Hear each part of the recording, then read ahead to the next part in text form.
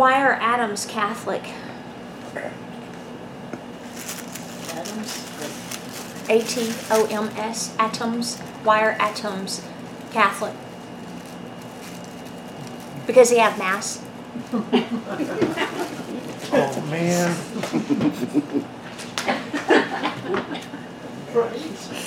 A photon walks into a hotel. The desk clerk says, "Welcome to our hotel.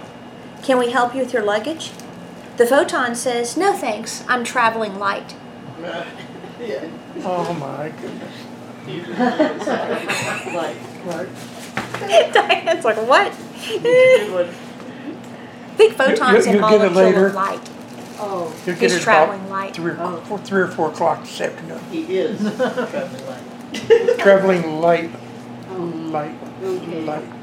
Okay. I didn't know that. All right, so we're going to start in Hebrews chapter 5, verses 1 through 3 first in the Passion Translation. And it says, "For every high priest was chosen..."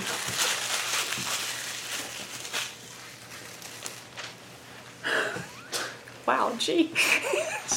Here, let me take that for you. Okay, back to the scriptures. "For every high priest was chosen from among the people and appointed to represent them before God by presenting their gifts to God and offering sacrifices on their behalf.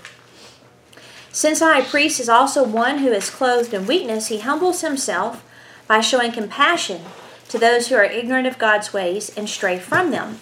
And for this reason, he has to not only present the sin offerings of others, but also to bring a sin offering for himself. And no one... Oh, we'll stop there. Okay. So, Paul, when they wrote the letters back then, they didn't have verse numbers, they didn't have chapter numbers, they didn't have titles of the chapters.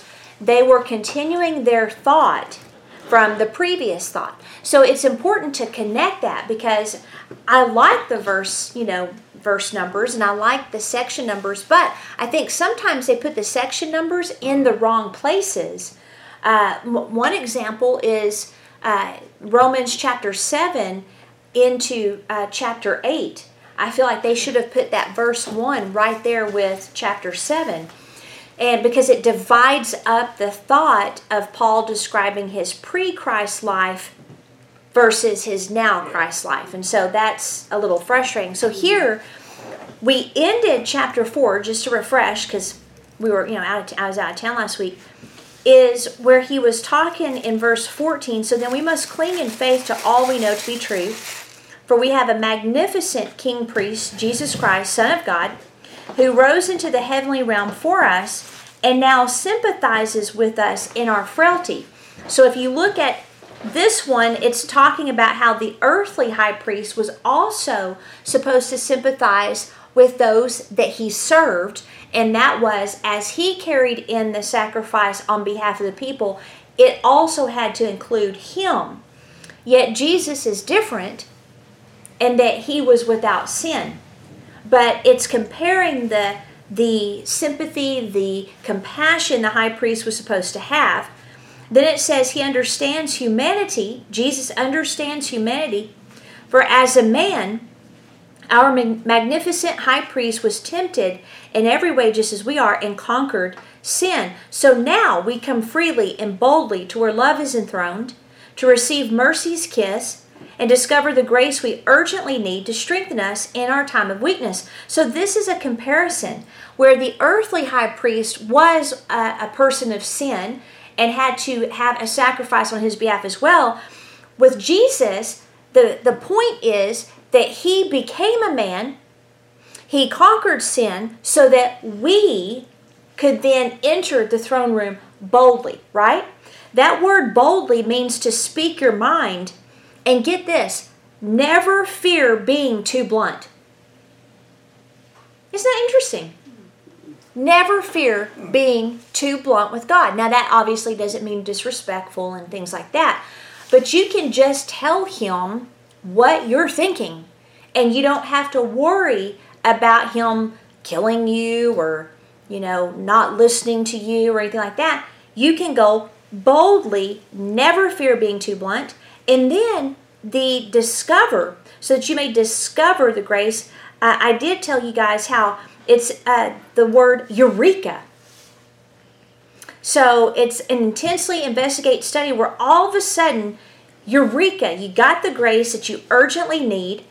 And the word need is very interesting. It's a military operation to help a fallen comrade. That's what the word need means. Isn't that interesting? And then mercy's kiss, to receive. You know, when I think of the word receive, I think of, someone handing me something and I receive it.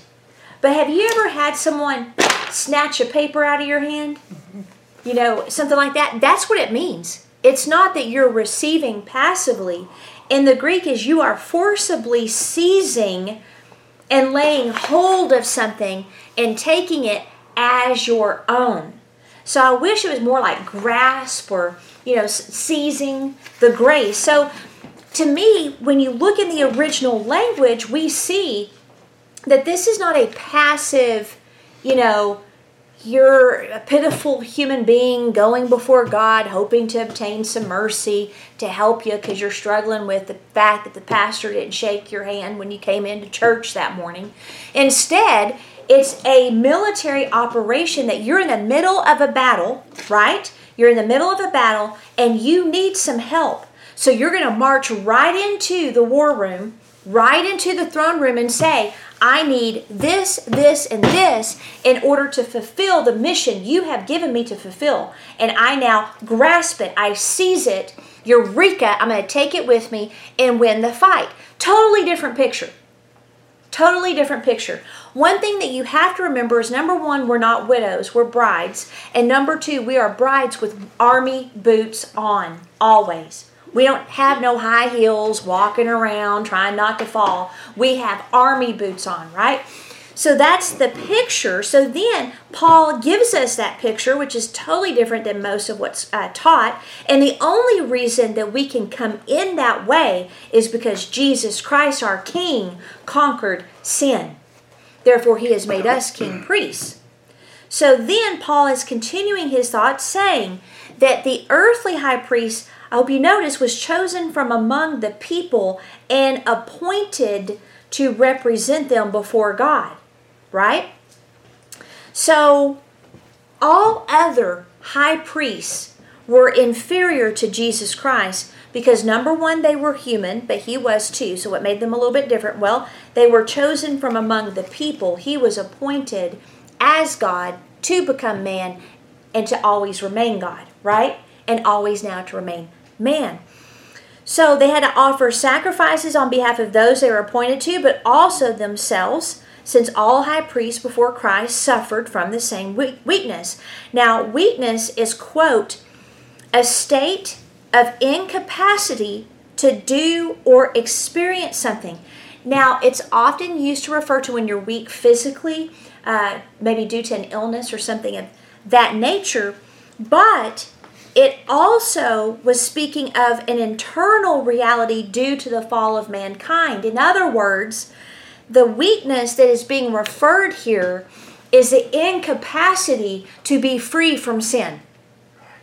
That's what it's talking about. It's not talking about, health and physical and all that, although that's included in the covenant and what he purchased for us.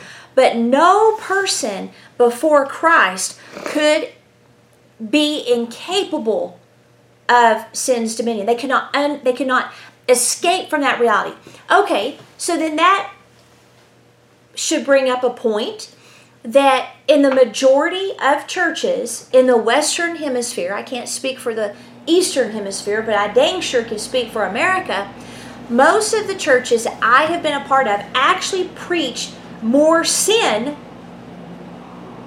than the fact that you are free from it. Right. In fact, if you were, and y'all have all heard me, but I think this is worthy of repeating because it's been a while, if you will hear a Christian say, I'm a sinner saved by grace. If you tell them they're not a sinner, they're like, what? It's like, have you not heard the good news? But most of what's taught in churches on the sin issue especially is bad news.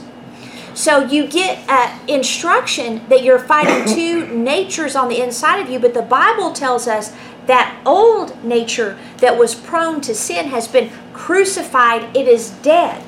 Does it mean you can't be tempted? Absolutely not. But those that have grasped the reality that they are already righteous, they are not dominated by sin nor subjected to sin. Sin has no power over them. They consider or do the mathematical calculation that the price paid freed them from the effectiveness of sin. Those that live that way then try to communicate that to someone else, you're met with blank stares. Would you think it's like when somebody loses a limb? You know, they said You still feel it like will you have a itch, limb. it will hurt, even though you don't have a limb anymore.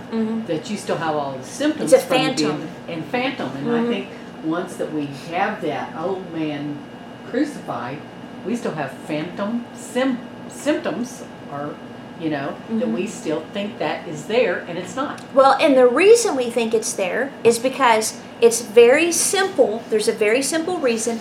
The soul must be renewed by the Word.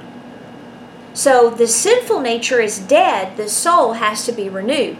So people get confused. They're like, well, if sin had no power over me, then why did I do that? It's your thinking. That's what has to be transformed. And so here, and then let's take it a step further, because now when you go to the level that the Lord says we're supposed to be in, now you can almost be labeled a heretic if you're not careful. Because in 1 John, let me see if I can find it. I think it's chapter 1 into chapter 2. You said 1 John? Yeah.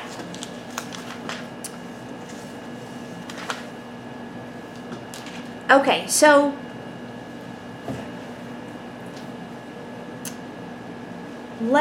and I don't have my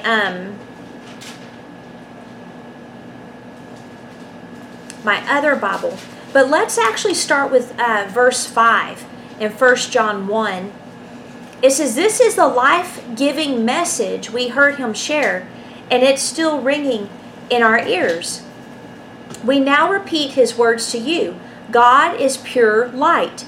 You will never find even a trace of darkness in him. If we claim that we share life with him, but keep walking in the realm of darkness, we're fooling ourselves and not living the truth.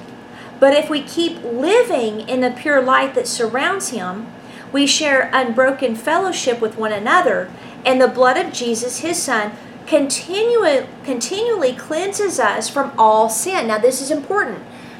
It's not saying that you're going to sin. It's a matter of location. Are you walking in the dark, or are you walking in the light? If you're walking in the light, what does light naturally do? It exposes. So as you walk in the light, the Holy Spirit, who is the Spirit of truth, says, hey, I don't like what you did or what you said or your thought process. It's not congruent with my word. Okay? And so you're like, you're right. That is not congruent. I apologize for that, and I thank you for revealing it to me. And you continue on. And guess what happens? When you come into agreement with light, that area is healed by light, because light also heals. Like eagles, if they're sick, like if they get, because they like meat that's fresh, right? But if they get a hold of any meat that's bad and they get sick, they find the highest place they can get to away from predators that has water. They then painstakingly pull all of their feathers out. Okay? Then they lay down on the rock, which is where spread eagle comes from. They lay down on the rock and they just let the sun pull out all the impurities. Then they get in the water and wash, and then they lay out again. They're not getting a suntan. They're just allowing light to pull out the impurities. And then they have to remain up there until they have grown all new feathers. Isn't that interesting? So sometimes as you're walking, it may require a pause to go deeper into maybe something that's more embedded in your thinking, which is why it's so important to do that. You know, it's one thing, maybe you said a bad word or maybe you were rude to somebody, you know, and you're like, Lord, you're absolutely correct. I shouldn't have done that. I agree with you. Would you like me to call that person? Is there anything I need to do? Versus a repetitive, ingrained behavior or thought process, right? In heaven, thoughts are louder than words. See, on earth, you can fool a bunch of people with words. In heaven, you can't. So your thoughts, he'll often target and want you to deal with. So sometimes you can just continue walking and the light does its job. Other times you need to find you some water or word. You need to get in the light and you need to spend a little bit of time for Holy Spirit to begin to reveal those things, and don't hide under the cover of your excuses. Pull all those things out, no matter how painful. So the main point though is as you do this, he cleanses you from all sin. This is having faith in the blood of Jesus for forgiveness of sin versus you feeling that you have to earn his approval once again. Okay? So it's a continuous process. It's not that you have to stop and say, please forgive me. It's you agree, you move on, he cleanses. Verse 8, if we boast that we have no sin, we're only fooling ourselves and are strangers to the truth. But if we freely admit our sins when his light uncovers them, he will be faithful to forgive us every time. God is just to forgive us our sins because of Christ, and he will continue to cleanse us from all unrighteousness. If we claim that we're not guilty of sin when God uncovers it with his light, we make him a liar and his word is not in us. So in other words, let him deal with the stuff that he needs to deal with, but this is also referring to those who need to be born again. Where you have people that say, well, I'm a good person. No, that has nothing to do with it. It has nothing to do if you're a good person or not. It has to do, are you born again? Are you now a species of heaven? Are you now superhuman? Because that's what we are. We're superhuman, extra human. So then he says, verse 2, or chapter 2, verse 1, this is where people start to freak out. You are my dear children, and I write these things to you so that you won't sin.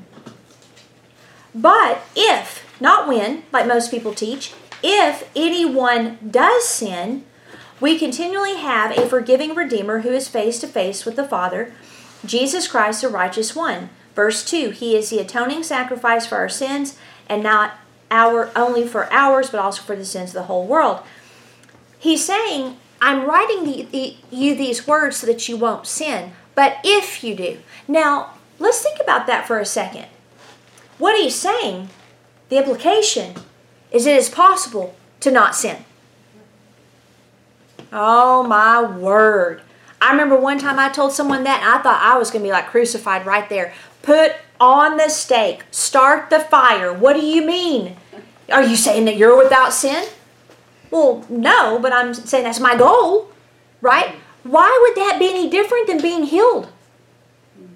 Why would that be any different than being prosperous? If the cross is the answer to poverty, if the cross is the answer to sickness, then why is the cross not the answer to sin? Right. Because positionally, I'm without it. So what is the problem? You know what I mean? And I think what's happened is just like people create doctrine that God doesn't heal all the time because someone didn't get healed, just like people create doctrine that you're supposed to be poor because that's godly, and just like people create doctrine that you will always sin and always fail, they're all based on experiences. One time I was talking to a pastor and I said, it's in the Word, it's the truth, that's what it says. Well, I knew a guy, but I'm like, it doesn't matter. I don't care what your guy did. I don't care what you saw. The Word says this. And God is looking for a people that will believe this above any experience that contradicts or is inferior of the reality here. Because the only way you're going to experience the full reality of the covenant benefits that He died to give us is by believing this over what you see and what you hear that contradicts it, right? So that's the tension that we're called to live in. And so Jesus conquered sin, therefore we are not subject to it and we have the upper hand, right? So we're soldiers. Okay, so in verse 4, it says, "And no one takes this honor of being appointed upon himself by being self-appointed. But God is the one who calls each one, just as Aaron was called." So I've got some good news for you, especially if you're in a church where you have to get 3 elder meetings and a contract drawn up and spies sent to your Bible studies in order to conduct one, that God calls you. The only job of the ecclesia is to confirm and to equip what you're called to do. So you have Peter, and they're like, "Hey, we don't have time to distribute all these funds to everybody. We're not called to serve tables." And it wasn't a demeaning term. It's just like, we need to be devoted to the word prayer. So what did he say? Find people among yourselves that are of a good reputation, full of wisdom, and let's appoint them. So the people recognized a gifting in 7 individuals and said these men would be great to do that job. And so they're like, okay, and they just appointed them. Whatever you're called to, whatever God appoints you to, you're already doing it by the time the commission comes, which I'll get into that later in this instruction. So this idea that you have to have a church validate your call is based in a Pharisaical mindset. That is one of the things we've been praying for exposure and against Jezebel's spirit.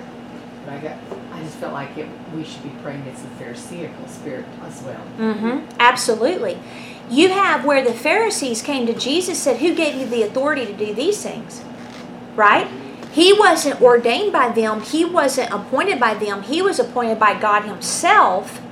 "This is my beloved Son, in whom I am well pleased." And then he went through his period of being tempted, and then he came out in power, right? So it's very important to not look to man to appoint you, but instead to look to those who know you to confirm what you're already doing. Now, if you're doing stuff that's silly and you're getting, messes created and you're being rebellious and things like that, absolutely. That's where the fivefold comes in, shuts it down if necessary. But it's nowhere in Scripture that you have to be appointed by a man to serve in the kingdom of God. Nowhere. Now, people may say, well, what about Acts 13 where the elders laid hands on Paul and Barnabas? What were they doing? The laying on of hands, if you look at the context, is they were praying for them because they were already operating in that function. Because it says previous to that, there were certain prophets and teachers, of whom Saul and Barnabas. Holy Spirit said, right? Separate unto me. Holy Spirit said, separate unto me Barnabas and Saul, that I may send them out.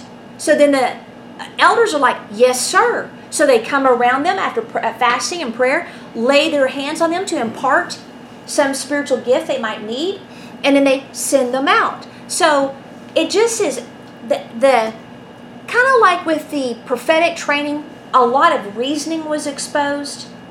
If you look at a lot of the crap that churches do, a lot of it is man. And if you get down to let's just get down to the meat and potatoes, the heart of the issue. It's a fear of losing control. It may be painted as wanting to protect the sheep.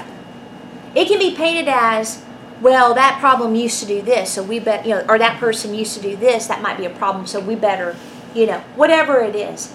I don't know who appointed pastors or fivefold ministers, for that matter, to be the Holy Spirit police and to serve as judge, jury, and executioner. The purpose of the fivefold is to equip and to correct any mistakes that need to be fixed. That's it. Before we go on, I just thought it was interesting because the Passion just has a footnote, and it says, keeping God's commandments is the proof and evidence of coming to know God, not a means of knowing God. Oh, that's good. Can you read that again? Yes. Keeping God's commandments is the proof and evidence of coming to know God, not the means of knowing God. And I think That's that a good. lot of people think that they are keeping that so that they can get close to God. That they can start to know Keep God. the rules and They keep regulations, the rules and the laws. regulations. Mhm. But it's saying, that's our evidence because we want to do what's pleasing to God. Yeah. But it doesn't help us to know Him. Oh no, if that was the case, the Pharisees wouldn't have Right. helped execute his crucifixion. And then on top of that, Jesus said, if you love me, you do what I say. Not you do what I say and you love me. The love for him is, the evidence is the obedience, right? So on the other side of not needing congressional action for you to minister in the church, the other side of that is there are some self-appointed people that have not been appointed by God. Titles are important, influence and power, having a voice is important. So there are those, and we're going to get into those in a little bit. So I don't want to, say anyone that's out there, anyone that's out there is supposed to be out there. I've met a lot of pastors that should not be pastors, let me tell you. I've met a lot of apostles that say they were apostles, that they're no more apostle than my cat. So there's definitely people that are out there doing stuff that they are not. I don't know. Joseph is kind of anointed now. He is anointed. Yes. So this is the paradox. You don't want just anyone going around saying they're an apostle and prophet, and they're not. But the other side of that is that without the professional clergy's approval, you will be viewed with suspicion or as a rebellious person. Or you'll be viewed as a Jezebel, just because you're a female and you speak what is on your mind in the context of Holy Spirit or whatever it is. Me and Mike encountered so much misunderstanding of even our relationship and the dynamics there. It's like, Mike's the quiet one. Well, he should be the one talking. He doesn't want to talk. So leave him alone. It was frustrating. And then I'm the one, guess what? I like to talk. So it's a natural, that's just how it is. But I can guarantee you, anytime Mike says something, I listen. He's like E.F. Hutton because he doesn't say anything unless he has a reason, and he dang sure is not wrapped around my little pinky. So, but we would have people that they'd be like, man, it must be a trip living with her. I mean, Gigi might be able to say that. I think Mike is just obviously blessed with a gift from heaven. But anyway, so, just even it's what it is people they are imposing upon you their idea of who you are. And that should never be the case. And here's the other thing. What idea towards yourself are you imposing? Like you said, you would have never prophesied that. That's why he's Jehovah Sneaky too. Yeah. And Dorena almost blew it. So I think Dorena probably needs to keep those thoughts to herself when she's like, hey, is this like in the lesson where they were prophesying to themselves? I'm like, I'm not going to tell you that. Anyway, she's too prophetic. Yeah, So there you go. what ideas are you imposing upon yourself? Look at your spiritual intelligence report. Which parts are challenging you? Whatever part's challenging you, that's where you really need to come into that agreement. Of course, Gigi doesn't have one because he didn't obey instructions. I could give it to the person he got it for. That was so funny when he was like telling me, I'm like, oh my gosh, that's John. That's not Gigi. But anyway, so in Mark 11, I want to go over here to verses 27 through 28. Mark 11, 27 through 28.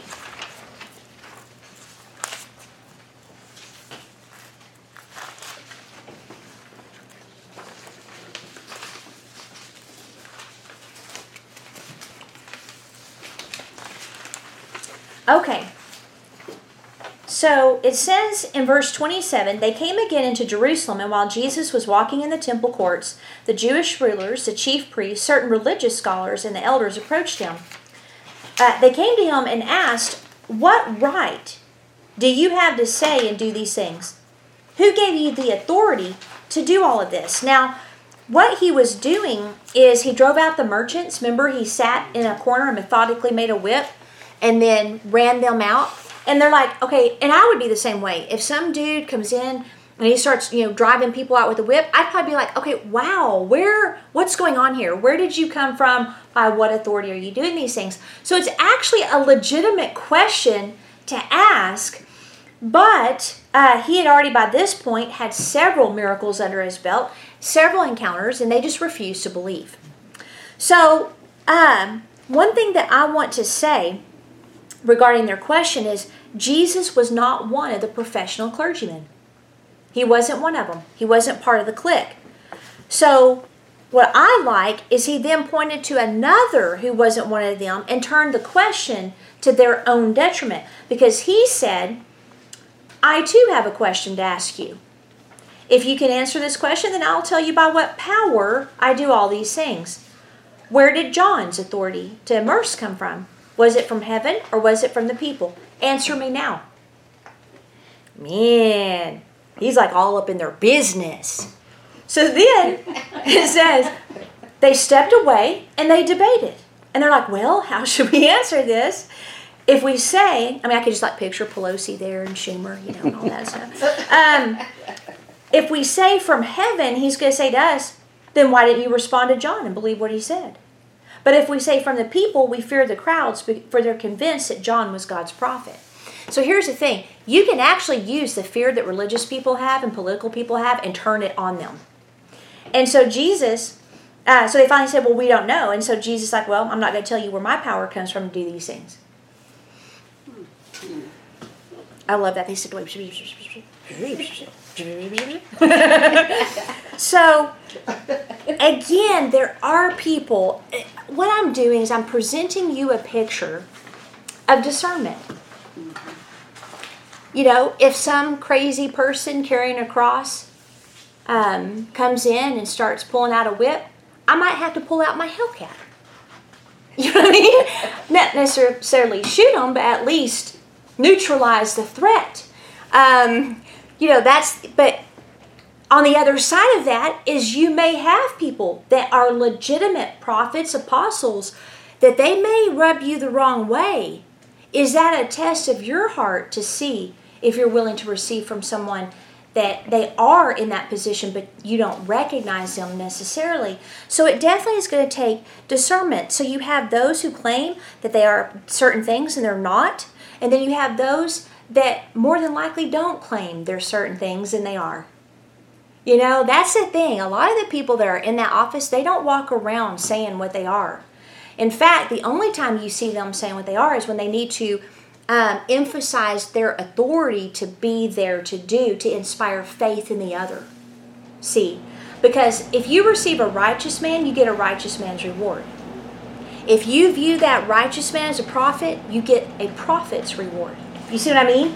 So however you view that person, which is why, guys, and this is very important, the sin of being too familiar can cause you to stumble. So when you're part of an ecclesia, not a church situation, but when you're part of an ecclesia, we all do life together, right? It would cause me to stumble if I don't recognize who Diane is to us. If I don't recognize her giftings. Like I pulled out y'all's papers the other day where we did all that assessment. Man, we're craftsmen. I forgot about that. That was our common thing. I think there was only one person that did not have that as a spiritual gift. Might have been maybe Roberta or Gigi. But anyway, so and then here's the other thing. And you could take it further. I can see what Diane carries now. But the trick is to see how heaven sees her before she sees it. And then interact with her that way.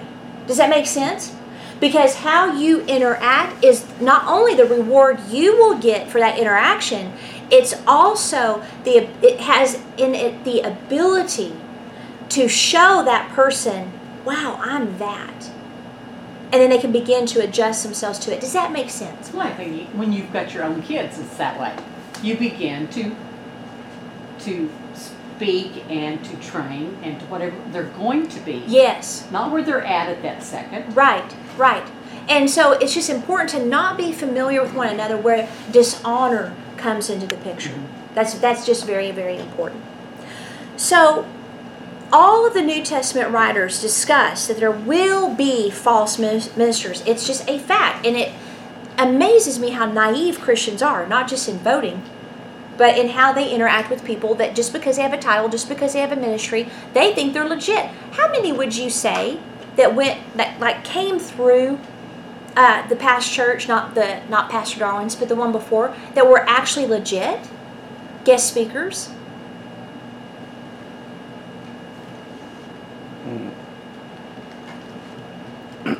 One.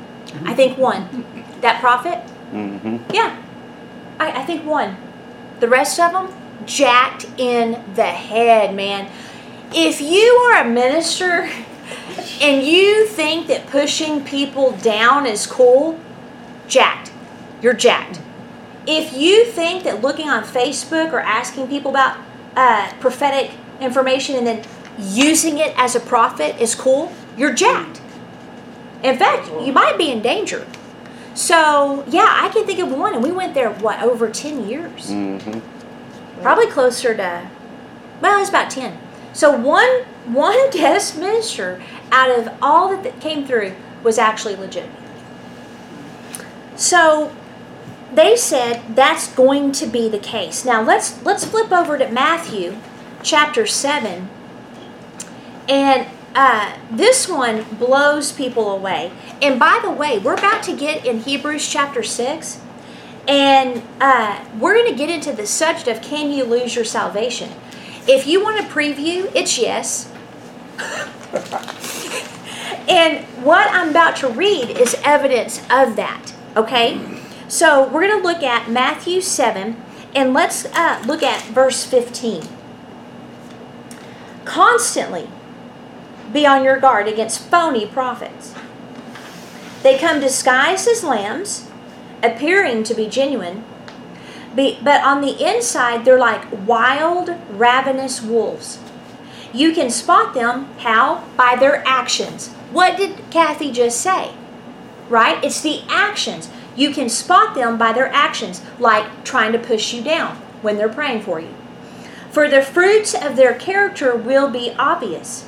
You won't find sweet grapes hanging on a thorn bush, and you'll never pick good fruit from a tumbleweed. He must have been from New Mexico. So if the tree is good, it will produce good fruit. But if the tree is bad, it will bear only rotten fruit, and it deserves to be cut down and burned.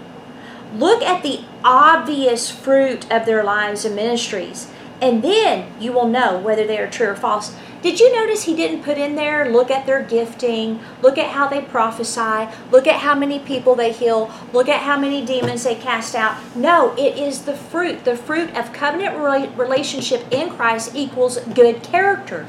Okay? So then he says, and this should be very scary, not everyone who says to me, Lord, will enter the kingdom of enter the realm of heaven's kingdom. It is only those who persist in doing the will of the Heavenly Father. So these are not your notes. Only those who persist in doing the will. Persist. On the day of judgment, many will say to me, Lord, don't you remember us? Didn't we prophesy in your name? Didn't we cast out demons and do many miracles for the sake of your name? But I will say to them, go away from me, you lawless rebels. I've never been joined to you. Interesting. You know what that means? You never agreed with what he said. Your value and significance was contained in your performance in ministry, not in your agreement and alignment of your soul with the new creation reality on the inside of you. So what happens is, instead of persisting in doing the will of God, there was a habitual perfection of sin. And so, in other words, they never agreed that sin had no dominion. And because of that, they never experienced the true union with Jesus Christ. So, people are like, well, I don't think that means a Christian. Okay, well, here's the thing. I can guarantee you, a person who's not born again cannot cast out legitimately demons, because the 7 sons of Sceva, who were not Christian, tried it. And it didn't work. Now, you may have some fake crap going on where it appears that maybe a demon's coming out and stuff like that. But when it comes to you want to legitimately cast a demon out, only a believer has the authority to do so. And so, it's not the ministry gifts. And they appear to be righteous. They appear to be legitimate. We've had that happen many times. They appear actually to be even more righteous than you might feel. Let me prove it to you. First, let's look at Galatians 5:22 through 23. And then we're going to finish up in, I think we're going to finish up. I don't know. Don't hold me to that. In 2 Corinthians. But here's what you need to look for. In Galatians 5:22 through 23, listen how this is phrased.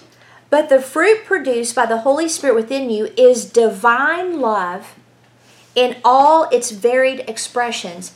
The one fruit's love. Okay? But it expresses itself in joy that overflows, peace that subdues, patience that endures, kindness in action, a life full of virtue, faith that prevails, gentleness of heart, and strength of spirit. Never set the law above these qualities, for they are meant to be limitless. That's why the only law that is allowed is the law of love.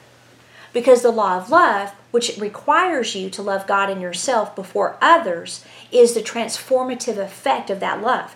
And so that means that as you allow His love to infiltrate your understanding, you then love yourself more and more. Then you start seeing joy and peace and patience. It's a natural thing. You don't a tree standing outside, it's not looking at it saying, come on, fruit, come on, you got it. You're almost there. That's not how that works. The tree's just there, and the fruit produce, right? So it's the same thing. Okay, now, sometimes it can be hard to look for fruit, especially if it's like a traveling minister. You got to have discernment. This is probably more in the context of an ecclesial type setting. But, if you have ministers that have tunnels from the stage so they don't have to come in contact with the humans, that might be an indication that something's wrong. Because real fivefold ministers want to be around the people. They want to interact. They are invested in the relationship. They want to make sure your marriages and your children and your grandchildren and your business and your finances and all that stuff are doing well. They're serving you well. And so people that are in these professional positions that don't want the crowds, the laity, to touch them or interact with them, it's stupid. And it's probably a clear indicator something's wrong with them. And I've always thought that about, but as some of the Catholic orders, where they have the nuns and stuff, and they isolate themselves, and they cut themselves off from other people, and it's like, what kind of service is that? Mm-hmm. Well, they believe that we can come to Jesus unless we go through them to go to Him. Mm-hmm. Well, and plus they got the weird idea that you have to separate yourself from the world in order to be pure with God, which is completely contrary to Paul, who said, I didn't say not to interact with those in the world that do these things, because then you would have to be taken out of it. To me, I always think about that being the physical picture of what he's talking about. Well, I can tell you, I always behave myself when I'm by myself. It's when I get around other people that all of a sudden I'm like, you're stupid, or whatever it is.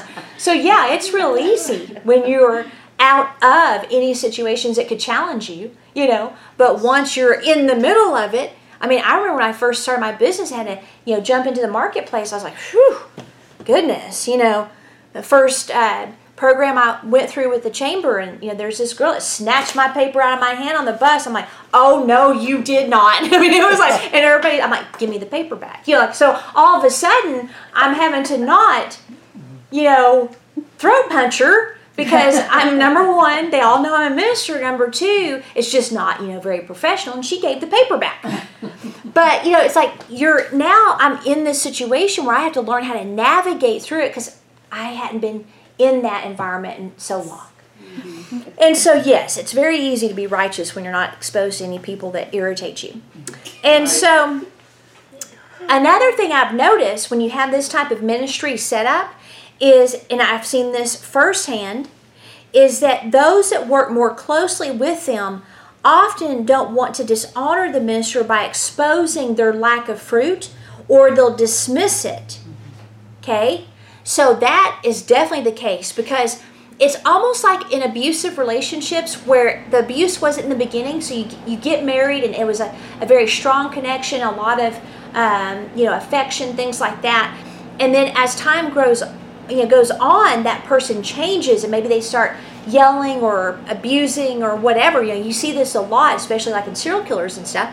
And the person that's with them keeps seeing them how they were. And it's very hard, on top of the fear of the threats they've said to them, to get away.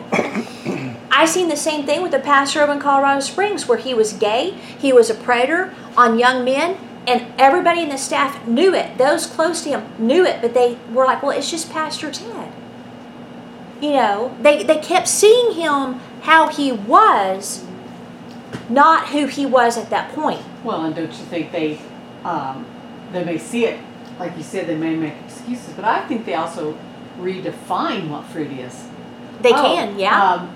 This is fruit because we're bringing in money. The church is growing. We're bringing in money. Yep. Yeah. So they fool themselves into thinking that's legitimate fruit.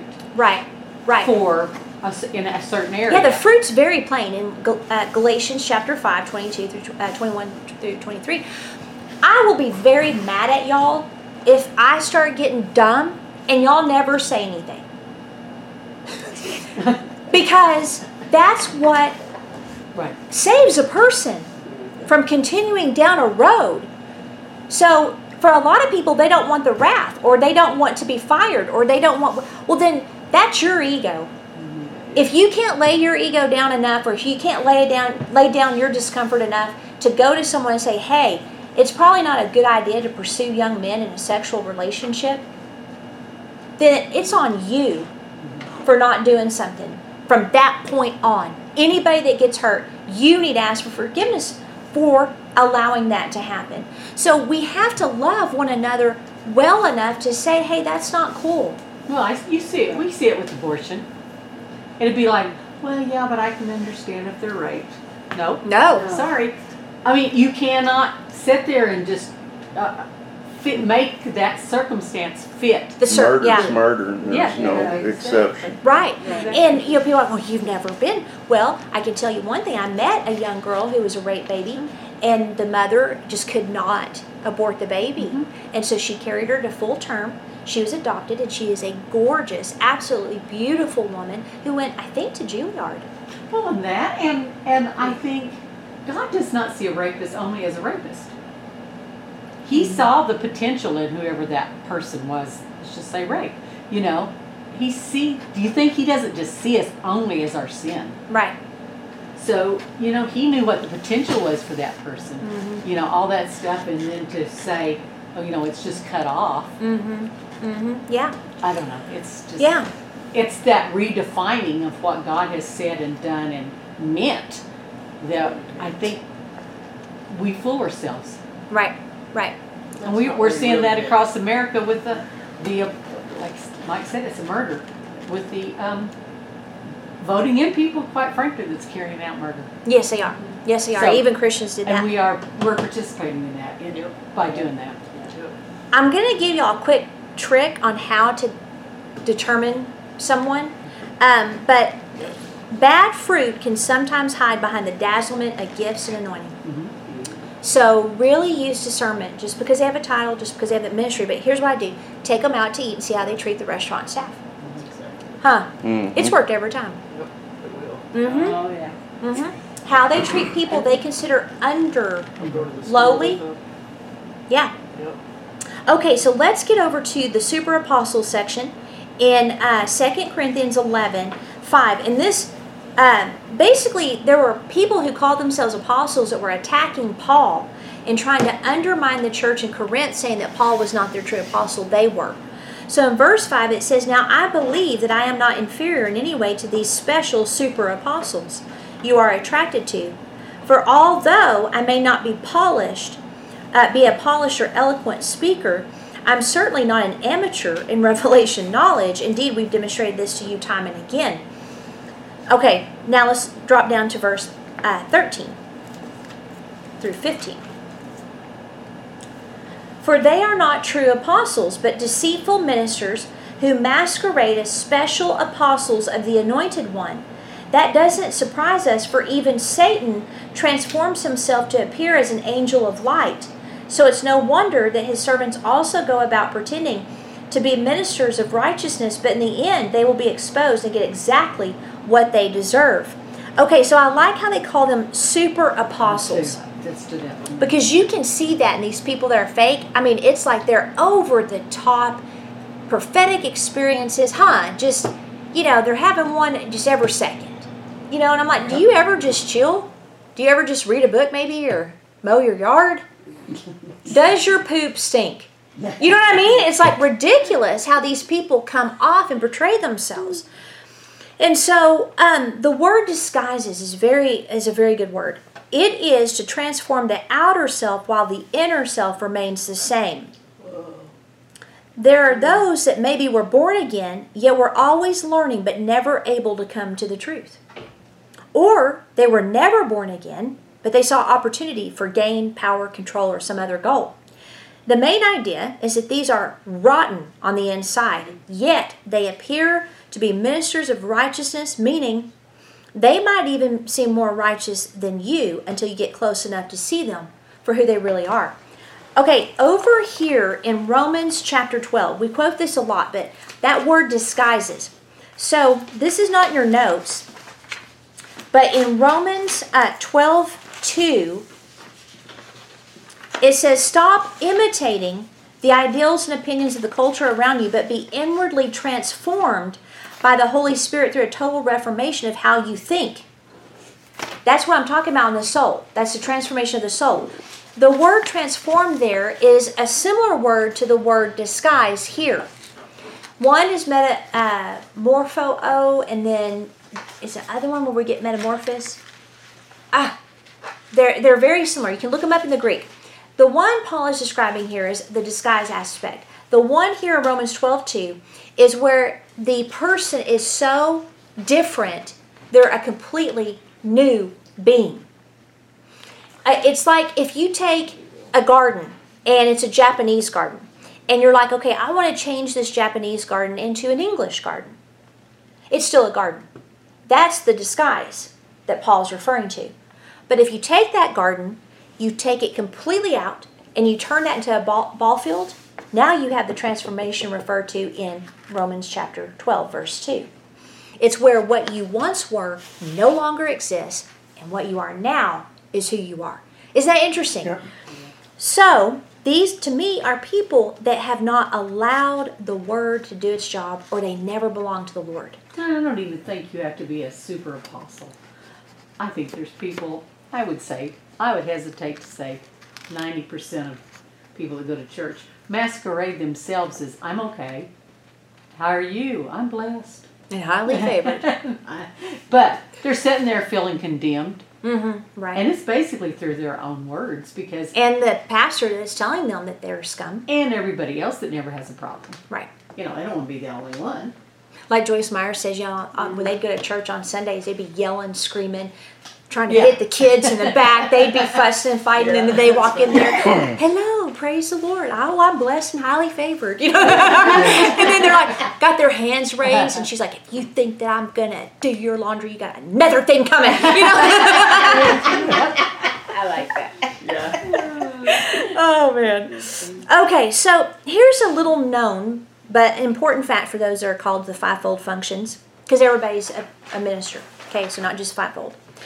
Between the call and between the commission, that's where the real work and character takes place. It prepares you for that role. So I like the picture of the called and chosen that's taught with the Romans when they pick their soldiers. So basically every male, I think between the age of maybe 20 and 50, that was a Roman citizen, they were drafted. They had to serve in the military unless they weren't chosen. So what they would do is you would be called or invited to be part of the Roman army. You couldn't be too old or too young. It didn't matter if you owned a business, if you were in school or just loafing around. Every male was required to show up when the invitation went out. That was the call. The Romans would then take the candidates through a series of tests to methodically rule out those who were not Roman soldier material.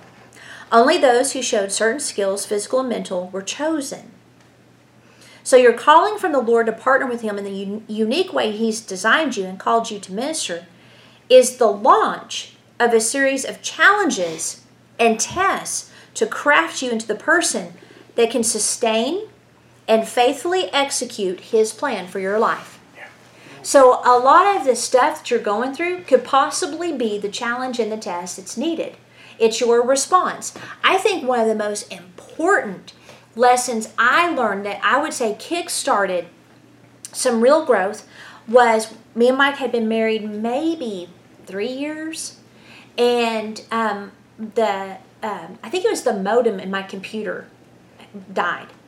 And in the past, anything that was like a repair or whatever, there'd be a lot of fear because we didn't have a lot of money. How was I going to fix it? I think I was doing medical transcription. No, at that point, I was probably nearing toward the end.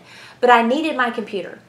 And so I had just read the book, Blessing or Cursing or whatever it is, or Praise by Derek Prince, and where he talked about you can complain and remain where you are, or you can praise, and that will bring out your answer. And so my initial response was like, how are we going to get a modem? They're about $50 at the time. Might as well have been $500.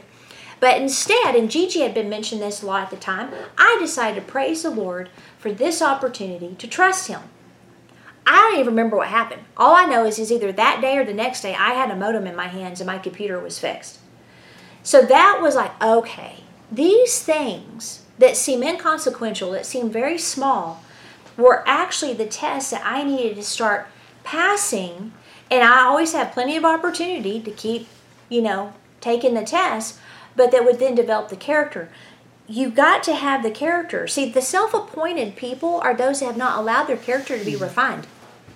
They're prematurely birthed, or they're fake. So don't get impatient. Cooperate. Don't shorten or ignore the process. Don't sweep under the rug the things He's highlighting. But don't get so focused on character changes that that's all you see that needs to be changed. You want to celebrate who you are in the midst of the process. And know this too. Even though you're in between the call and the commission, you will be operating in your call at some level before you're commissioned. Okay? So how is a person appointed? Well, let's get back over to Hebrews and we'll finish up. But when I learned that process and to enjoy it, the journey is the fun part. You just then settle in. You don't get impatient. You don't want to hurry up and get out of your trial. You just settle in. Now, make sure you rebuke the devil, though, when you're in that trial. Make sure it's not from him. Okay, so how is a person appointed by God? And typically this will be in a thriving community of like-minded people like Paul and Barnabas. Hopefully that's the case. For some of you, it may not be. But there should be some form of community with recognized servant leaders that can validate your role. Okay, I want to show you how Jesus was appointed. Dang it. All right, in Hebrews 5:5-6. So also Christ was not self-appointed, did not glorify Himself by becoming a high priest, but God called and glorified Him, for the Father said to Him, "You are my favored Son. Today I have fathered you." And in another scripture, He says about this new priestly order, "You are a priest like Melchizedek, a king priest forever." Okay, did y'all notice anything there? Anything stand out to y'all? Well, Melchizedek More was like Melchizedek. not of the lineage of the Levites, for one thing. Mm-hmm. But we're talking about call, right? Mm-hmm. God called him and glorified him. Right, but how? See, this blew my mind. He was appointed at the impartation of identity. Do you see that? "You are my favored Son. Today I have fathered you. You are a priest like Melchizedek, a king priest forever." The appointing was in the identity. Isn't that neat? I never saw that. So he's got the Father telling him who he is. And the Melchizedek was before he was even born. So, and we're going to dive into that. But in Psalm 110:4 in the English Standard, it says, "The Lord has sworn and will not change his mind. You are a priest forever after the order of Melchizedek." Melchizedek means king of righteousness. He was the king of Salem, or the king of peace. So he was basically the epitome of the king of peace and king of righteousness. But I just thought it was fascinating that his appointment was in the impartation of identity. So, back to your spiritual intelligence. That's why the identity is so important. That's why we picked the theme. The theme is your identity. Guess what? You're appointed. So I thought that was very, very interesting. In Hebrews 12:11 in the English Standard, it says, "For the moment, all discipline seems painful rather than pleasant, but later it yields a peaceable fruit of righteousness to those who have been trained by it." So back to Melchizedek. Peace is centered in righteousness. Okay? Melchizedek, as a king priest, he was pre-law. Okay? So he existed before the law. So you couldn't combine the two. As such, pre-law and king priest, he was a prototype of Jesus Christ, a true high priest, or as some believe, he was actually what's called a theophany, or a pre-incarnate appearance of Jesus Christ. So some say Melchizedek was Jesus. So I'm not sure. Hopefully in my in-depth study, we'll be able to come to a conclusion. Okay, after Jesus received his appointment through the impartation of identity, what happened next? Well, he was led by the Spirit into the wilderness to be tempted of the devil for 40 days and 40 nights. Now this is key. The Weiss translation says, "The devil said to him, in view of the fact that you are the Son of God, by virtue of your possession of the divine essence." We all possess the divine essence. We are sons of God. Okay, we have to recognize that the enemy recognized Jesus was the Son of God. What he didn't understand is that his death would be a seed for millions to then be sons of God. And by the end of the age, untold numbers of believers through history, which means we possess the divine essence inside of us. But what I want you to see is the first thing the devil went after was the temptation for Jesus, not against his identity, but to use his identity for his own comfort or gain. That's what the devil does. See, everybody's like, well, warfare is centered around identity. That is a true statement. But in this aspect, the warfare was centered in how he was going to use his identity. And so if you trace down the false prophets, the false teachers, the false apostles, it was they used their identity. They were called to that office. They knew they were called to that office. But when they went before the Lord, they were not passing their tests. They were not allowing the Word to change them. They were pursuing sinful actions and sinful lifestyles. Whatever it was, they never allowed, right, the work of the Holy Spirit on the inside to transform their souls. Therefore, they used their identity, that call to be an apostle, for their own gain. Because if you look at any time they talk about the false, it's always for their own gain. There's always a power trip involved, money involved, and sex involved. Every time. So that is where you got to be careful. Don't allow the enemy to tempt you to use your identity for your own comfort or gain. This will happen to every single one of us. Marketplace, fivefold, it doesn't matter. So how can you use that? How can you use your identity in Christ and your call to benefit you? This is where character development can answer the temptation. So embrace the journey, embrace the process, enjoy it. It's one of the most challenging but also rewarding experiences you will have. Okay, Psalm 139, 15 through 16, the English Standard. "My frame was not hidden from you when I was made in secret, intricately woven in the depths of the earth. Your eyes saw my unformed substance. In your book were written, every one of them, the days that were formed for me, when as yet there were none of them." So it's just simply cooperating, follow directions. Okay, let's finish up. Verse 7.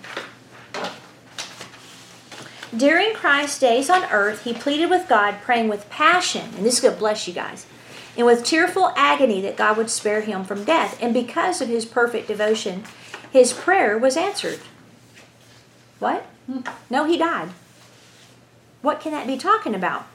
And he was delivered. But even though he was a wonderful son, he learned to listen and obey through all his sufferings. And after being proven perfect in this way, he has now become the source of eternal salvation to all who listen to him and obey. For God has designated him as a king priest who is over the priestly order of Melchizedek. Because Melchizedek is without beginning or without end. Okay, now this is very interesting. Okay, when Christ clothed himself with a body, he prayed with passion and tearful agony that God would spare him from death. The Bible lets us know right here that his prayer was answered, which gives us a clue to what this means, because he did die. So what exactly is he talking about? This is very interesting. The word from is that little known, interesting word, ek. It's used to indicate the separation of something that is in another thing. Now this may sound familiar because of the pre-trib rapture. Everybody's like, well, God's going to keep us from the hour of trial, which has come upon the earth. That's in, I think, speaking to the church of Philadelphia. That word from is ek. It's the same word. So it means you're in something, right? So it's like taking a cup out of another cup. The item must be in it first in order for it to be ek. So we see that Jesus was in death and God took him out of it by resurrecting him. Okay? So it implied that Jesus had to use his faith to be resurrected, and his faith was evident by the petitions to God concerning the matter. So what it shows us, and this is fascinating, is that even the Son of God, God in the flesh, took all the prophecies that he would be resurrected and he prayed them. That's what that means. Okay. Now, we got to look at the Greek word for death, because it's even more interesting. So it does mean to die, physically. But it also, quote, it has the sense of destruction, perdition, misery, implying both physical death and exclusion from the presence and favor of God. It's the opposite of Zoe, the Greek word for life, and the bliss and glory of the kingdom of God, including the idea of a joyful resurrection. So the word for death is rejection from the kingdom of God. So he was rejected, right? My God, why have you forsaken me? He was rejected from the kingdom of God so that we would never be rejected from the kingdom of God. Isn't that amazing? So it's both the physical death coupled with the eternal condemnation. This is the second death of which we're not a part of. So Jesus' main prayer was to be spared from separation from his presence and favor. I don't think death scared him, physical death. I think the idea of being separated from his Father is what really got to him. But he had to experience this for us. He had to be separated so that we could be included. In Isaiah 59:2, it says, "But your iniquities have made a separation between you and your God, and your sins have hidden his face from you so that he does not hear." Ephesians 2:12 says, "Remember that you were at that time separated from Christ, alienated from the commonwealth of Israel and strangers to covenant promises, having no hope and without God in the world. Yet look at you now. Everything is new. Although you were once distant and far away from God, now you've been brought delightfully close to him through the sacred blood of Jesus. You've actually been united to Christ. Our reconciling peace is Jesus. He made both Jew and non-Jew one in Christ. By dying as our sacrifice, he broke down every wall of prejudice that separated us and now has made us equal through our union with Christ. Ethnic hatred has been dissolved by the crucifixion of his precious body on the cross. The legal code that stood condemning every one of us has now been repealed by his command. His triune essence has made peace between us by starting over, forming one new race of humanity. Jews and non-Jews fused together. So all of that was accomplished because he prayed and he believed it. And then he learned to listen. So what does this mean? Listen and obey means pay attention and get this, to listen for the knock on the door. So yesterday, Gigi comes out of his room and he's sitting at the table. And it's kind of unusual. Sometimes he's not out at that time on Saturday. Mailman's not come yet. Nope. So he sits there. We're visiting a little bit. Or him and Mike. Oh, there's the mailman. Mike's like, oh, really? Yep. And I'm like, what is he doing? It was his phone. Mm-hmm. That's what this is talking about. He's at the table. He's waiting for his mail. Because in the mail, he has an iPhone, finally. So he's waiting for his iPhone. And so, sure enough, the mailman comes. Mike goes out. Or no, Gigi went out. We were thinking he was probably getting the mailman saved because they talked forever. I thought my bills were going to be past due because it took him so long to come back in. But the fact is that he was expecting it. Therefore, he was waiting for that. That's exactly what this is talking about. It's to obey on the basis of having paid attention. It's hard to obey if you're not paying attention to what God is saying to you. It requires living a life of never taking your eyes off the mailman because your phone's there. You know, whatever it is, you're not taking your eye off of it. That's why you must have a definite chief aim. Why were you born? Like the mastermind we're starting, that's where we're starting. What is your definite chief aim? Why were you born? Because once you have that, you are able to collect and organize information and experiences into one purpose, and that is to live why you were born. It's the same thing here. Jesus is my definite chief aim. I'm going to take everything, I'm going to pay attention to it, I'm going to organize it in a way that I will live true to who he says that I am. So you're always attentive to what he's saying, and because he did this, he's now the source and author of our salvation. Okay? So I'm curious where the Melchizedek takes us. Like where it says he was like Melchizedek. Well, is that like the like that we use where it means he was similar to, or is it to the same degree like we see in other places where that word is used? So I'd love to have that question settled personally. I don't know if it will be, but we'll get into all that. So any thoughts or any questions? Okay, so I'll pray, and then I already gave our tithes electronically. So just know that I've already given ours. That way, you know, like, what are you doing? Where's your tithe? All right. Well, Father, we thank you so much for the Word of God. We thank you that Jesus Christ laid aside his attributes as God. He never called upon them. He never used them to escape the plan that you gave him to accomplish. Instead, he interacted on earth with you and also with other people as fully man. 100% God, but he lived fully man. Therefore, he set a pattern. He set an example. I prayed the Word, you pray the Word. I submitted to the voice of the Father, you submit to the voice of the Father. He did everything for us. I mean, literally plowed the road open. All we have to do is follow his voice and obey what he says. So we thank you for that. And we thank you that on top of him making the path for us, he also then ascended to heaven and gave us his Holy Spirit, who now guides us and keeps us on that path.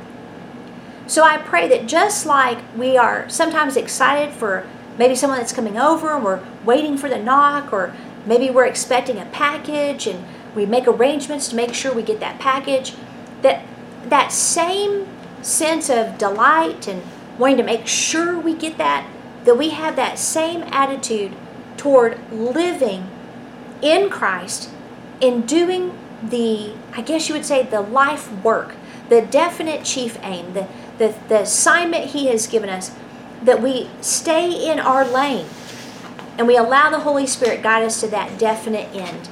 Father, all of us in the room want to end with, well done, faithful, trustworthy servant. And so I ask that you help us do that. This morning, we want to give our tithes and offerings to you. It's our pledge of allegiance. You are more important to us than money. Being obedient to you is more important than attaining and holding on to possessions. Father, I pray that you see and help us, enable us to live as Abraham did, where he was extremely wealthy, yet he did not hold on to those things as something to possess, but instead he was a conduit for those things to flow through and to other people. So, Father, we ask that Jesus receive our tithes and offerings this morning where he is seated. We give them as king priest to him. We thank you that he has given us the ability to prosper and to confirm his covenant. We love you. We give you glory. In Jesus' name, amen.